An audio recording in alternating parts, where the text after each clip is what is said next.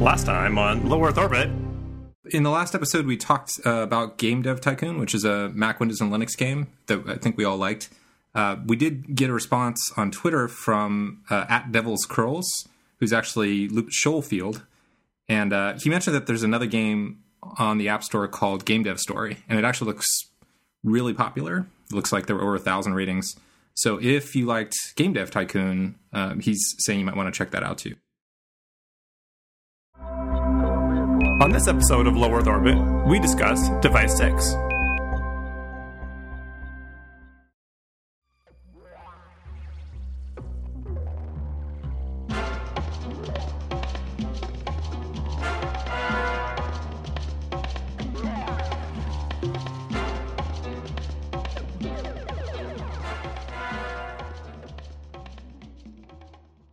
In the room of the Renaissance man, a simple math problem is the key. A framed number. In the room where red meets yellow in a frame. Plus... Welcome to Low Earth Orbit, episode 16. I'm Steve Marmon. I'm Scott Stevenson. I'm Justin Voss. And today we're going to talk about Device 6. Device 6 is a new iOS game by indie game developer Simogo. They're probably best known for their other games, Yearwalk, Beat Sneak Bandit, and Bumpy Road. So we'll start with you, Justin. Can you explain a little bit about how this how Device 6 works? Sure. So this is a really interesting game in the way that it's sort of constructed, and it's hard to describe without just showing it to you, but I'll do my best, since radio is the theater of the mind. So the game, what little graphics there are, it's actually mostly sort of like like you're reading a book. It's words on a page, and it's occasionally punctuated with these interactive pictures or puzzles that you have to solve. And you're following the story of this character, and she wakes up in a strange place and doesn't remember how she got there. And as she starts exploring the world around her, the text on the page actually sort of it doesn't always flow like left to right, top to bottom, the way that a normal book would. Like sometimes you have to, rotate your device and start scrolling in a different direction, or you have to flip it completely upside down, or, there's a spot in the story where she goes up a spiral staircase and the text actually spirals, and as you scroll through it, the spiral spins so you can read all the words. It's like E. Cummings' iOS game. Yeah, exactly. And it's really, it sounds completely insane. Oh, and through all of it, there's a really interesting, like almost radio play audio going on in the background with like all the ambient noises and the sound effects you interact with things and a few little pieces of dialogue. And it sounds completely insane. It sounds like this doesn't make any sense. It could not be fun as a game, but it's really fun. It's really interesting to play.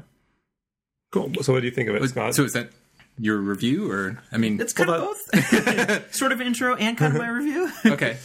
So yeah, it's interesting. I think the thing, I don't know if anybody else would have this reaction or if you guys had this reaction, but when I looked at it on the store, when I was looking at the screenshots, and when I first started the game, there's like this, 60s like James Bond-esque kind of intro, which is super well done, I thought. But it definitely made me think it was going to be like a James Bond game, which it is not. In fact, if anything, the tone to me reminded me a lot of like Night Vale.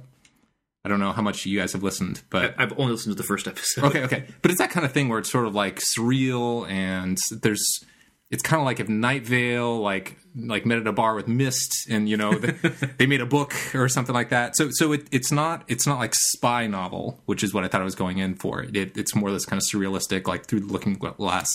But that was exactly what was in my notes. I had James Bond plus Agatha Christie plus Alice in Wonderland plus Mist plus Zork plus Diamond Age. Yeah, it's kind of like how I sort of imagine this game. I'm not familiar with Diamond Age, so we should come back to that. But so yeah, it does sort of in a way function more like a text adventure game. So it's basically a puzzle adventure game. So you're solving puzzles, and you're progressing through the story by solving the puzzles. But to me, so much of me, I so badly wanted to be more visual that I kind of had trouble getting past that. So it was sort of the combination of, boy, just show me more pictures instead of telling me what the scene is. That plus it wasn't really the milieu I was expecting. So I never quite connected with the game. I mean, the thing I really respect about it is that it's a really interesting artistic vision, and they really went all the way through in that and tried to see, well, what would this look like if you were like walking through a book, and sort of accented with pictures and sound. Sound design's really good. So I really respect that, and I think I'm really going to be curious what the next game is that these guys make. But for me, I just wasn't pulled in enough. I wasn't immersed enough to want to keep going. I just was I was hoping for some sort of payoff after I'd solved like a set of puzzles. I was expecting kind of more story or something to sort of pull me in more, and I just didn't get there. I also would say that I played it on iPhone. Justin, you said you played it on the iPad. That's right.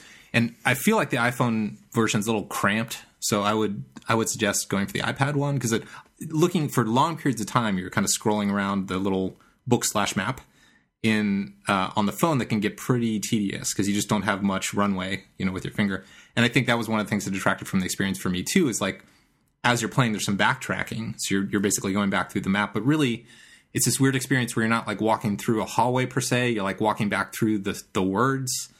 So it's a weird thing. I think a lot of people actually honestly would like it, but just for my personal taste, I really wanted to play it bigger format and much more graphical. And I think I would have enjoyed it much more or all the same format and just more James Bond.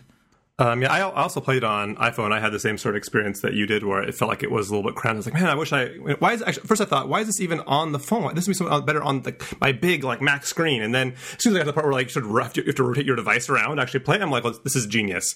But I think I would have enjoyed it still more on the iPad. Yeah, it would have been a little bit more space. But I didn't have quite the experience you had. Like for me, a lot of games like Game Dev Tycoon, I'm sort of initially playing, I'm like, I'm not going to like this, and I'm like, I kind of power through for a while, and then often it's like Game Dev Tycoon, it's really amazing after that. This is one of those rare games where I immediately loved it as soon as the opening intro from there on out. And it just got better and better as I went through, and it was a perfect, I think, game for me. Like I love the Bond like elements. I like the sort of classic British murder mystery sort of elements that it has in there, and almost these like weird Lost style black and white like science fiction-y elements that kind of come in as well.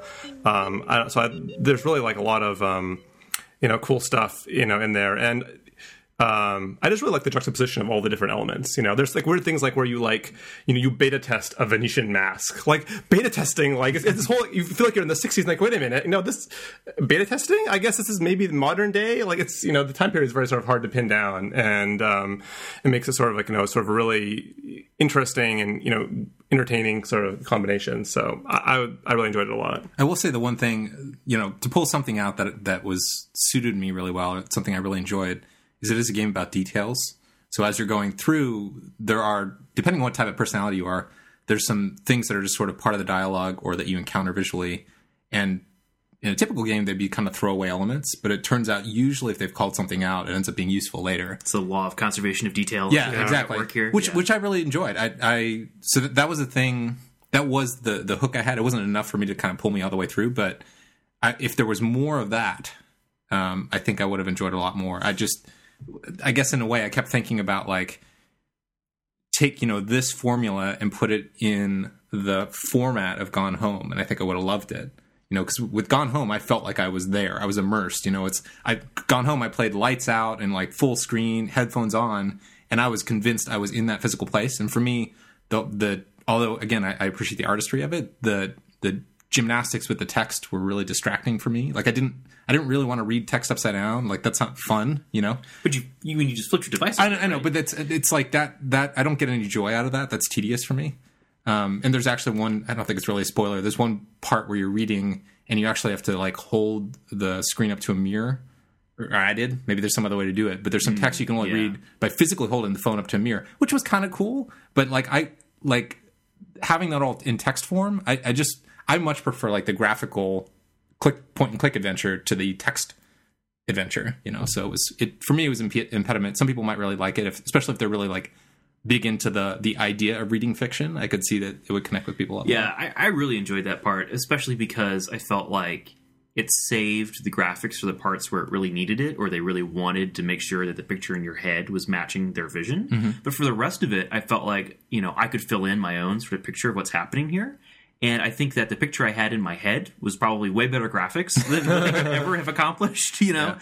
And so I actually really enjoyed that part, because then, it allowed me to sort of not get lost in the minutia. Because this is a problem that I have with a lot of games, actually, is that I feel like they don't do a terribly good job of distinguishing between the background, sort of just fluff, and the things you actually need to be worried about, interact with. And I'll get stuck. Like I'll get, 10 minutes into, a PlayStation game, and they'll be like, oh, you need to go find, the key to this door, and it's wherever, and, everything looks like you can interact with it, or nothing looks like you can interact with it, and so you have no idea. You're like, well, the solution is to, open this door that doesn't look like it's openable, or you have to, open this chest, or you have to go talk to this whatever that doesn't look like it should be interactive. Talk to the bear. Yeah, stuffed exactly. bear. Yeah, exactly. If the bears... Yeah, exactly. So there's the scene... And hopefully this doesn't give you too much away, but there's a scene in Device 6 where, there's the bears out on the walkway or whatever. And by, if that had just been sitting there in like a 3D game for PlayStation, I don't know what I would have done. Or if I would have, it would have taken more work on their part to do that correctly in a 3D game. Because then the details that are important have to compete with all the details that aren't important. So do you like Myst? Because I think that's what Myst is. Okay. Yeah, well, Myst has this problem too. Okay. Absolutely. I mean, Myst is still a really great game, but it does suffer from the problem where it is sometimes hard to tell which things you should care about and which things are just there to look at. And also, go back to Gone Home, which you just mentioned before. This is one thing that I liked better about this game than Gone Home. I like paying attention to the details and being sort of having a payoff for that, where you get that in this game. Most of the details, have some payoff. Versus, Gone Home was overrun with all these details, and I was cataloging them all in my mind and waiting for them to be important, and 95% of them were not important. And I ended up enjoying the game anyway. You didn't see any significance in the 85 three-ring binders? Yeah. It's partly because it's 85, not 84, not 86, but 85. That means something. So the thing you're talking about, figuring out, that stuff in a 3D game visually, I actually find that really fun. All the elements you described that you liked here, I think would flip around for me. I would much rather kind of look around visually, try to figure out in the scene what stuff you can interact with, rather than sort of the textual version. That doesn't matter because that game we're describing doesn't exist.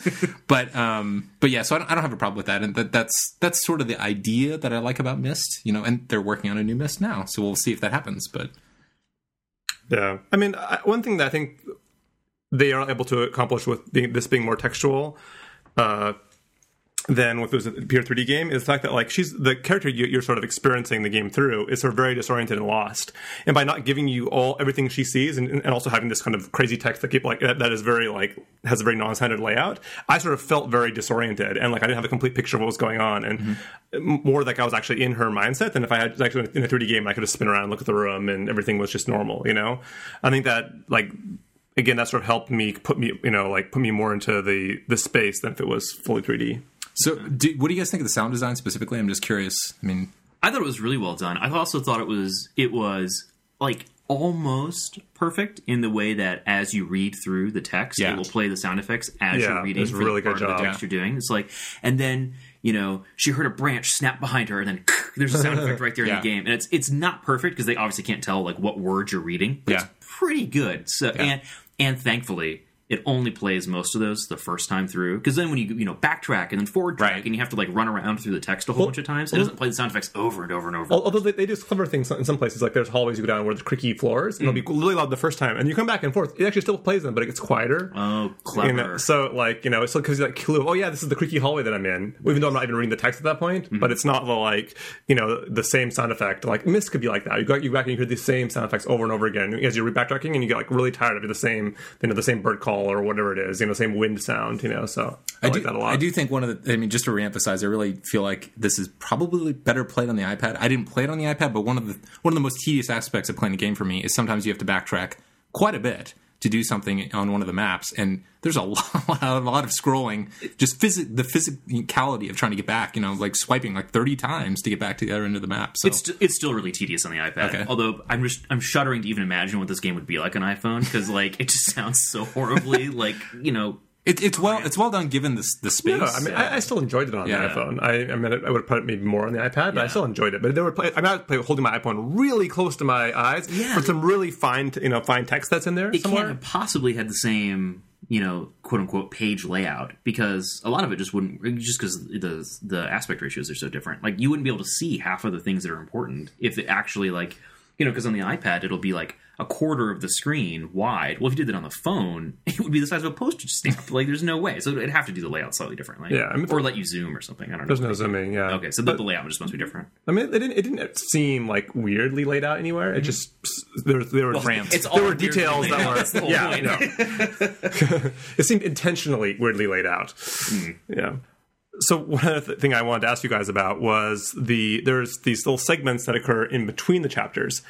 And the first one I got to was after chapter 1, and it's like a quiz. It's like, oh, who was the name of so and so's landlord, and like how would you rate the graphics, and like all these crazy things. I'm like, wait a minute, is this part of the game, or am I giving feedback to the developer? Or I was really confused, and I'm just wondering what you guys thought about those. Yeah, it was weird. The first one especially is a really bizarre mix of things because it asks you. Would you consider this a square? Yeah. Would you describe this game? Yeah. Would you describe this level as a square, a triangle, a circle? And it's like, but then, is there a right answer? Like, yeah, I mean, like, it's unclear if it's part of the game. Like, is it a survey about Device 6, or is it an in-game survey that the character is taking about like whatever's happening in the plot? Like, it's very meta and it's cool, and they get weirder and like. More, and you sort of get in on the joke as you do more and more of them. But yeah, it's really interesting. I'm glad they did them, but I'm still kind of confused about like why they were there. I mean, I definitely enjoyed that stuff more than the game. Oh, really? Because it didn't feel so tedious to interact with. Like it was the humor, I guess, for lack of a better word, connected with me. I thought it was funny, like just sort of the postmodernness of it. But that sort of humor, I think, is part of the reason I think it's very Night Vale-ish, because that meta, weird, surreal stuff is totally that type of thing. Like that, if this was like Night Vale the game, that quiz would be totally in place for that type of game. So I liked it. If I was to guess, I would say that 10% of that stuff actually is received by the developer, the ratings and stuff that you give. Yeah, I wonder how much of that goes. Yeah, I'd be really curious. Because there are points where it's very direct, and they're saying, "What do you feel? What did you think about the interactions of this chapter? Right. What did you think about the graphics or whatever?" Although you could interpret that as the player, like the character in the game, is describing their experience being in that world. So it's very because particularly given the sort of other bits you kind of get about the devices along the way, it's like there's this whole meta aspect of the game that it's not really clear what sort of level you're playing it at. Or what you're experiencing at. Yeah, it's very cool, and and the lines get even more twisty and blurred the farther you get in the game. Yeah. All right. So, do you want to kind of wrap up with our sort of overall impressions before going on to some spoilers? Sure. So, unless we have anything else? No. I mean, personally, I don't think I would recommend it just because I didn't have a lot of fun playing it. But if you're into sort of interactive fiction, that sort of thing, I think there's a very good chance you enjoy it. That I'm probably kind of in the minority here. So. Listen. I think this is the best game I've played in a long time. I can wholeheartedly recommend it. I love what it's doing, with the format, and it's a lot of fun. I would totally recommend it. I'm with Justin. It's definitely one of the best games I've played in a long time. I'm a really big fan of adventure type games. Like I played a lot of Myst and Zork when I was a kid, and this feels like kind of like Myst meets Zork. Like more half textual. Yeah, is it Mork or Zist? Zist. Ooh, Zist sounds bad. No, it's not Mork. Yeah, my only complaint is just a bit too short. Like maybe one more chapter, but then it wouldn't be 6. But just I wish I could have played it a little bit longer, but that's probably a good thing. All right, so do we want to cut to the spoilers now? Yep, sure.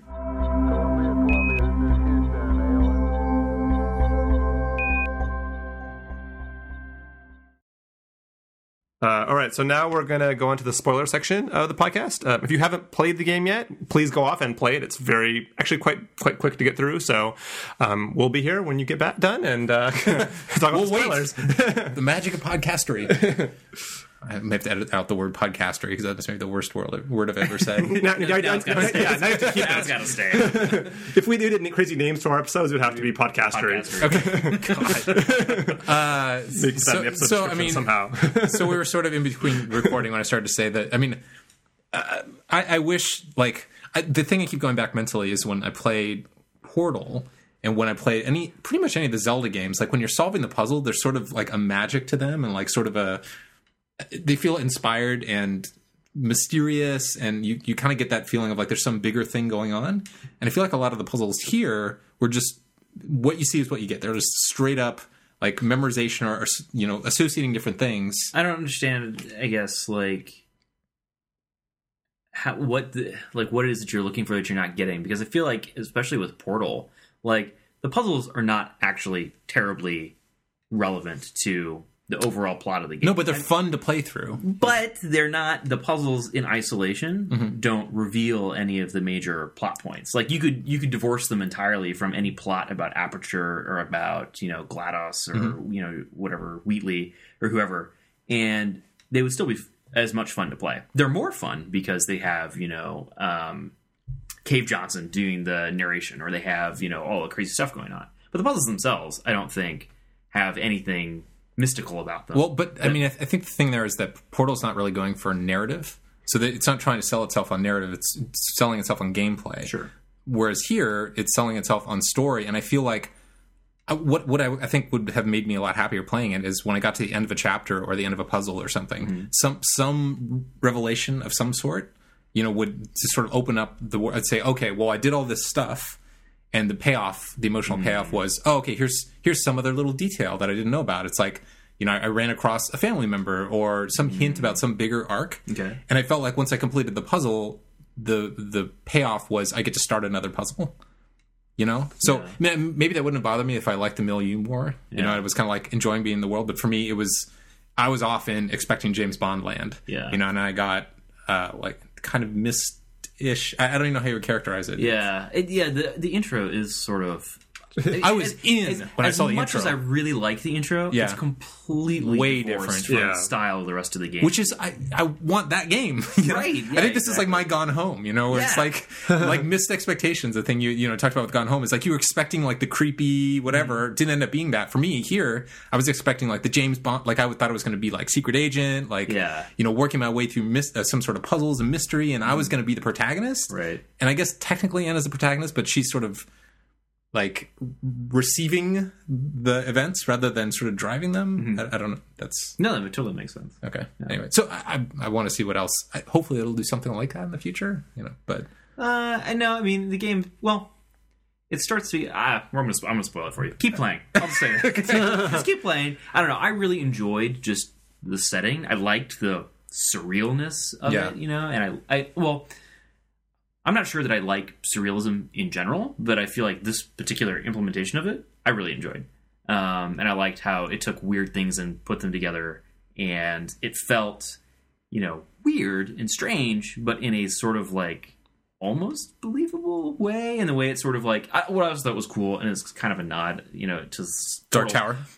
I was going to say that, but that's what I was going to say just now. Every single podcast from now is going to have Dark Tower in the show notes. That's right. Dark Tower, the Hellfelt Property. Exactly. But no, the thing I was going to say is that it's cool how, like, as you progress through the different chapters, like the time period of the stuff that you find is kind of different, because like in the first one, you see the calendar of the one, it's 1946, and then the next one, it's like Missile Crisis, that could be kind of 60s, and then you eventually get to think it's like, it's copyright whatever 1980 something, and like Portal does this too. As you go through the different, Portal 2 anyway, as you play through, you have to like work your way up from like the sub basement of the facility all the way back up to the surface, and as you go higher and higher up, you progress through different decades of like the history. Spoiler for Portal 2. Not really that big of a spoiler, but like but that's cool, and I thought it was neat how it was like it gave the impression that, like, the organization who's orchestrating all the things in Device 6 has been around for a really long time, and here's all the stuff that they've tried, and you're sort of finding the history just sort of laying around. That was cool. I do like that. I wish there was more stuff like that that sort of did, because in a way it's sort of a,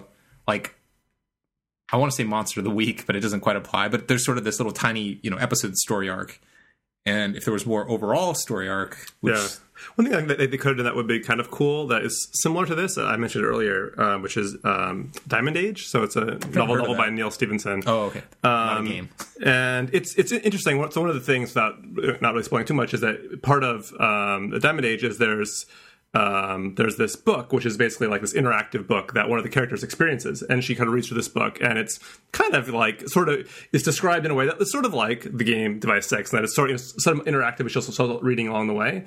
And at one point, she ends up in this castle, and it's much like in this game, and there's all these different puzzles and things she runs through. But the cool thing about that is, as she goes through, what the puzzles, each of them are basically teaching her about like how computers work, and ultimately she learns what Turing completeness is entirely through these brilliant puzzles. And it's really cool because in the book, as you're reading through them, these concepts are being explained to you, and you can end up like understanding. Like I feel like I understood Turing completeness better after reading this book than I did like in the computer science classes I took that actually just explained to me. It's brilliantly like done. Yeah. And I thought like it would have been really cool if I could have it at the end of it, if nuclear launches or something like because I mean like if all the puzzles did like to your point earlier actually like they were in the service of a particular sort of goal, and they actually had thematic completeness to them, so Will Shipley actually mentioned this about the Uncharted games. Like he called I don't remember which one in particular he was talking about. The one that comes to mind for me is Uncharted 3 because it goes through this whole fake history about this like Middle Eastern civilization, which is completely made up and it's only for the game. But the thing he said on Twitter, he's like, why don't we just make this about real history? Like then you could actually learn something from the game by the time you're done. Assassin's Creed 2 is actually pretty good about this. Yeah. Where like as I've been playing through it a little bit more in the last couple of days. And as you go through, you're like, wow, there's actually, if you were actually paying attention and bothering to remember a lot of these things, you could learn a lot about Renaissance Italy just by reading all of like the little notes as you go through the game. So, well, it's like we talked about in our like second episode. Like my brother did actually go through there after I got back from Italy. Mm-hmm. We had this whole conversation about Italy and history and all these things. I'm like, how do you know any of this stuff? You hate history, and he learned all this stuff from the game. You know, which is cool. I mean, that's actually that's great. That's an accomplishment. I think that's a good thing. I could see. I mean, it's interesting because you always have to make that call because like, when we talked about some games, like we said, well, why is Republic of Times, why isn't it just straight up Berlin? That kind of thing. It's like, well, it gives you more dramatic control of things. I could see in a case of like Uncharted, which is basically a Hollywood blockbuster in the form of an action game. They might make the call where it says, we can do more over the top stuff that wouldn't exist typically. But yeah, Assassin's Creed. But Raiders of the Lost Ark is based on actual, embellished biblical history. But you know what I mean? Like there really was an Ark of the Covenant that has been lost, and I don't know. There's all these legends that surround it, and they're just sort of like, well, what if that particular legend was true? Yeah, it'd be cool if Uncharted. I could see that. I can see that. Yeah, or at least has a basis in real history. Well, and some of that, at least in the first game, I mean, Sir Francis Drake is a real character. That's true. So points for the first one is based on a real person. Yeah. So. Yeah, it can work. So anyway, so you guys teased me about the Dark Tower, but I was going to point out there is a pretty. I don't know if this is deliberately a nod to the Dark Tower, but the bears, like the animatronic bears, that's straight from the Dark Tower. Like there's animatronic bears. In the Dark there's Tower? a robotic bear. Okay, but there's like the very beginning. Were there 3 of them? Yeah, there's only one, but it's huge, so maybe it counts as 3. I don't know. But there's definitely a giant robotic bear in the Dark Tower. And when we got to the bears in this game, I was like, you're like, oh my god! And the world of the Dark Tower is very much like this in the sense that it feels like all these disjointed pieces have been blended together, and like they're all bits and pieces of the real world, but they're assembled in ways that they shouldn't be. It's like very like. So it's hard to is when you say robotic bear in the Dark Tower, is it an autonomous walking around bear? Oh, yeah. Okay. Yeah. I mean, these are like bears or like speaker bears. There's like stuffed bears with speakerphones in them. But the fact that they were bears and like had all the electronics in them and stuff, I was like, man, this is really even I, the Dark Tower guy, like this is even beyond the usual level of Dark Tower reference. So anyway, there was also a Star Trek reference in there. In the first 3 chapters? Yes. What was it? At the end of chapter 2, in the quiz for chapter 2, there's one of the questions is, how many hearts are there? Oh, I thought about that. I thought about that. Yeah, I thought about that. I mean, maybe it's not actually a Star Trek reference. I interpreted it as being one. I for sure thought about that. I don't know. I mean, if there were 4, I might have. Yeah, there were 5. So I thought about putting 4 as my answer, though. So, which you could have done. Yeah, absolutely. I do like how for the last or second to last one's like, for administrative purposes, please put 5 hearts here. And you're like, okay, fine. All right. Well, thanks for listening. If you have any feedback on the show, you can reply to us on Twitter at Low Earth Show. Or send us some email at feedback@lowerearthorbit.fm. I'll see you next time.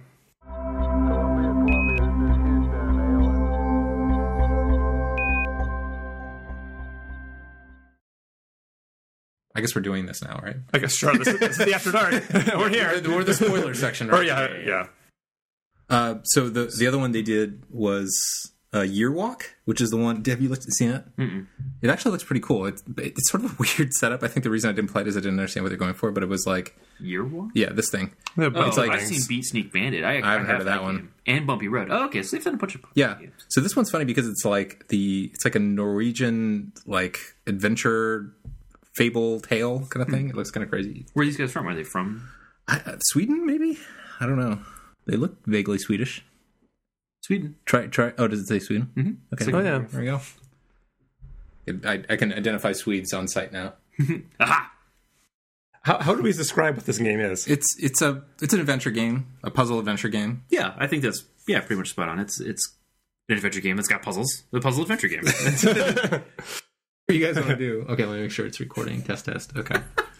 Is it good? It's recording, yeah. So you could do... Last time on Low Earth Orbit.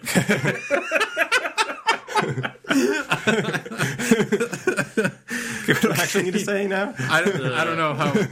On this episode of Low Earth Orbit, we reviewed Yeah, so if you do Device 6 or whatever. Yes, that part. Okay. Hey, what are you eating, Pretzel? There's a sticker or something on the floor. Something that's not edible. It's not the worst thing we've eaten today, I'm sure. Another name we can't pronounce. Something. That's how we know we should talk about it on the show. I like it. No, it's good. It was very I'd say, confident sounding. let's do it wrong, but do it with authority. Yeah, Cool. You okay? it's fine. Okay. Cool. So this is our beat. Yes. So was that good? Do you think we should do it again? Was it? I think it was Cool. good. Yeah, I think it was fine. Okay, cool. All right, so now on to our main topic for today. Sorry, guys. I need to recover because you said, is this our beat? And I was like, is he like saying this? Is this our like jam or like? No. It's Like a beat top. this is our beat, right? Yeah. You said we should wait for a beat. Got it. Okay. No, This is our beat. I was gonna laugh at that mid sentence when she started, so I just had to get it out of my system. Great, awesome.